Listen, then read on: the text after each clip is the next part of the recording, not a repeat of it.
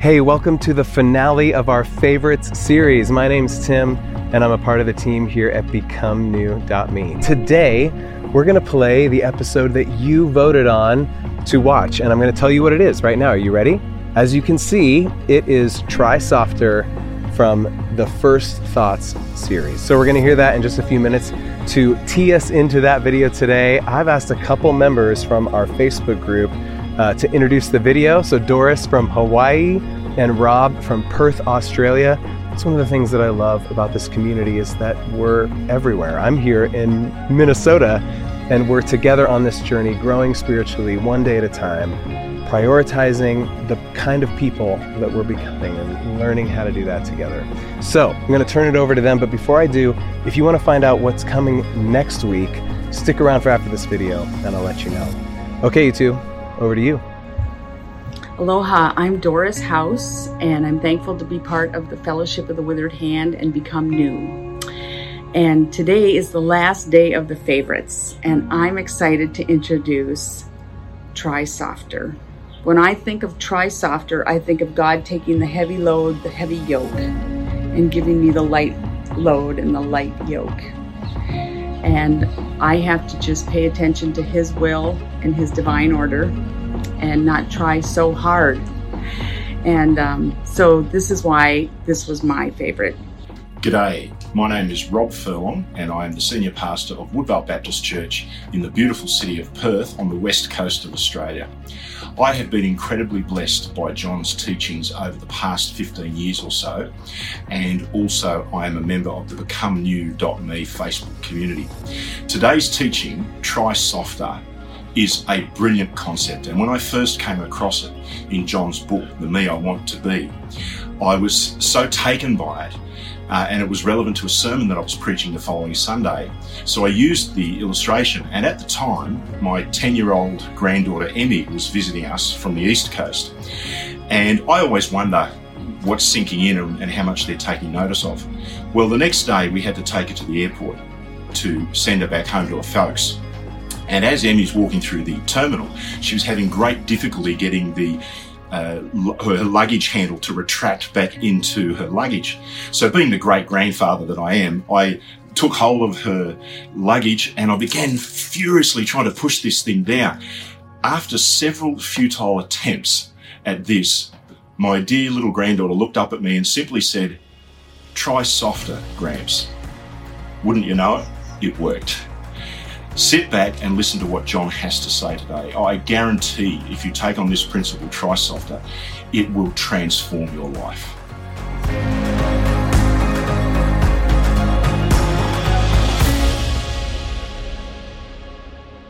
So we're learning how to live one day at a time and do that with God. And do that by just having one clear, simple thought to take with us all through the day to anchor our lives. And the one today is super memorable. I promise you, you will take it with you. It's only 2 words, and it will change your life. It's kind of counterintuitive. Tell you when I first heard about it, a long time ago, I had taken a job at a church, and I was going to be leading the church, and I was trying so hard. And I wanted to preach sermons that were inspiring and compelling and deep and that everybody would like, and wanted to lead for everything I was worth, and was reading all kinds of books on this and trying to cast vision and manage resources and supervise people and challenge and come in early and stay late. And I was exhausted. Wasn't at all sure that it was going very well. Somebody who'd been around the church for a long time came in my office, closed the door, and said, "John, I can see you're working really hard. We all can see you're trying really, really hard. Here's my advice for you. Try softer." Sometimes trying harder, more strain, more effort, more work just begins to feel contrived and not be effective anymore. And you're not at your best. You're not relaxed. You're not natural. If trying harder is not getting you where you want to go, try softer. Now, it's taken me a long time to come to grips with those words. It doesn't mean that trying is a bad thing. Being able to exercise effort is a glorious capacity God has given to us. But if trying harder is not getting you where you want to go, here's something you might try. Try softer. instead of white-knuckling, teeth-gritting, clenched fist, more effortful, trying to be in control. Somebody said control is the master addiction. And that kind of trying that doesn't do us good is when we are trying to control what we're actually not able to control. Ancient Greeks talked about this. There was a painter, Apelles, and he was trying to paint the kind of foam that would come from a horse's mouth when a horse had been running. And he tried and he tried and he tried everything, every kind of brushstroke, nothing worked. Finally, he gave up and he threw the sponge that he would use to clean his paintbrushes against the painting. And he found to his amazement that that sponge created exactly what it was that he was trying to create with all of his effort that he could not do. And when he quit trying so hard, it happened. And every one of us will know this experience in some area of our life. If you've ever been involved in athletics, then you'll know there's a moment where trying to hit a serve harder actually reaches a point of diminishing returns. Or in music, trying harder to play the piece exactly right just doesn't cut it. Or when you're on a first date with somebody, trying harder to impress them actually makes you less yourself. Or on a job interview. So then try softer. Because what exhausts us is not effort. Capacity for effort is a good thing. What exhausts us is when we try to control what we are actually not able to control. Leslie Farber is a brilliant psychiatrist who wrote that we live in the age of disordered will. And Farber said when it comes to the will, there are two arenas of life, two realms. There are objects that we are able to control directly by choosing. There are acts that we can make happen by willing them. But then there are goals, there are trajectories, there are outcomes that we would like to enter into, and we cannot control them by our will. We can will knowledge, he said, but not wisdom. I can will going to bed, but not going to sleep. You ever try really, really hard to go to sleep? I can will eating, but not hunger. I can will bravado, but not courage. I can will lust, but not love. I can will religiosity, but not faith. William James noted over a century ago, it's such a strange thing that there'll be certain endeavors, like when there's a name that you're trying to remember and you can't remember and you try and try and try super hard. And the harder you try, the more frustrated you get. And then when you give up, it just comes to you. It just comes. When you try softer. That's a picture of grace. No one has ever spoken of this more powerfully than Jesus did. And one of the most compelling times was in the Gospel of Matthew.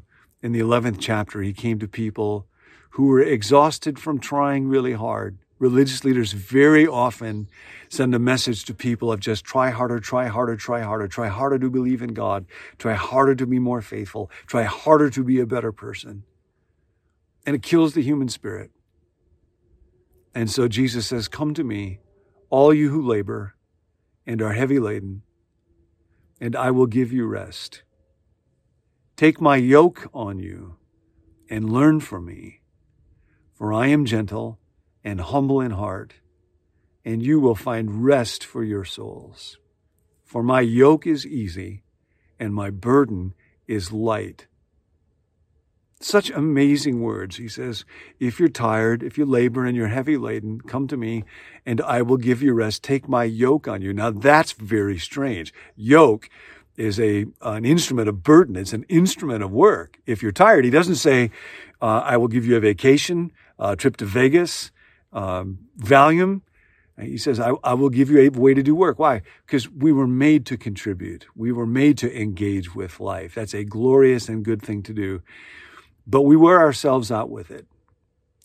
In Jesus' day, in particular, a yoke was a word that rabbis would often use to describe their understanding, their way to arrange your life around God's will and God's word. There were all these commandments in Israel, and they were a great gift to Israel, but people had to try to figure out, if you're not supposed to work on the Sabbath, what constitute work? And one rabbi would have one idea and one would have another idea. So that was a rabbi's yoke. Here's the thing. Everybody has a yoke because we all have to live. We all have to find a way of doing life. So Dr. Phil has a yoke. Dr. Oz has a yoke. Dr. Ruth has a yoke. I read an article years ago, I think it was in the USA Today, that looked at if you took the advice of all the experts in different fields of life, how much do experts in sleep say you're supposed to sleep each day? And financial experts say you should spend on managing your finances each day. And health experts say you should spend exercising each day. And vocational experts, how much should you devote to your job? And parenting experts, how much you devote to your children or to your marriage or to flossing your teeth. And it ended up, by the time you totaled it all together, it was something like 36 hours a day. Like there's not that much time in a day. Everybody has a yoke. Question is not whether or not you will have a yoke. Whose yoke will you choose? And Jesus says, my yoke is easy. Because what he aims at is transformation from the inside, where I learn to rely not on my own power, but the power of God. It begins with surrender, the easy yoke. I can't. He can.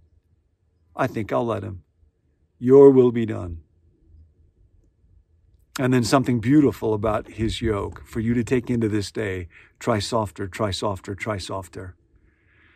Ken Foreman, a pastor friend of mine, talks about how in Jesus' day, carpenters, of course, were the ones that would construct a yoke. And a good carpenter would go to a farm. And now a yoke is not something that I take on by myself. A yoke was always created for a pair of oxen, for two different animals. And a good carpenter would know which animal was stronger, which animal was more experienced, which animal was able to bear more of the weight. And sometimes with yoke, you would even have different size hole depending on the size of the animal, so that the stronger animal could bear the heavier weight. Jesus was a good carpenter. You get into the yoke with him, see? That's the thing. That's what makes his yoke easy. I don't bear it on my own, and neither do you. He bears the heaviest weight. And that's why I don't have to go through life with my teeth clenched and my brow furrowed and my muscles all tensed up. Amazing things happen when you just relax. What I love about the morning prayer from AA is it begins, now God, direct my thinking so that it's divorced from self-seeking, dishonesty, self-pity, self-will, and fear. Inspire my thoughts, decisions, and intuitions. Help me to relax and take it easy. Almost every morning when I say those words, I think, oh, that's just what I need. So today, try softer. When it comes to your relationship with God, don't try harder to have more faith. Remember, when I fainted twice real early on when I was preaching, so many people would say, just try harder to trust God. You ever try harder to have more faith? Try softer. Just whatever amount of faith you have, whatever you're feeling, that's okay. Tell God. Today with your time, don't try harder to get more done faster. Try softer. You can't control time. You can't control the traffic. Just try softer. Today in your relationships, instead of trying to manage and control everybody around you, your friends, your relatives, your parents, your kids, your spouse, your ex, your whoever, today, let them be them. Let them worry about them. Try softer. Today at work, instead of obsessing over that email, that project, try softer. That's the easy yoke. That's your day to day. One day at a time. I'll see you tomorrow.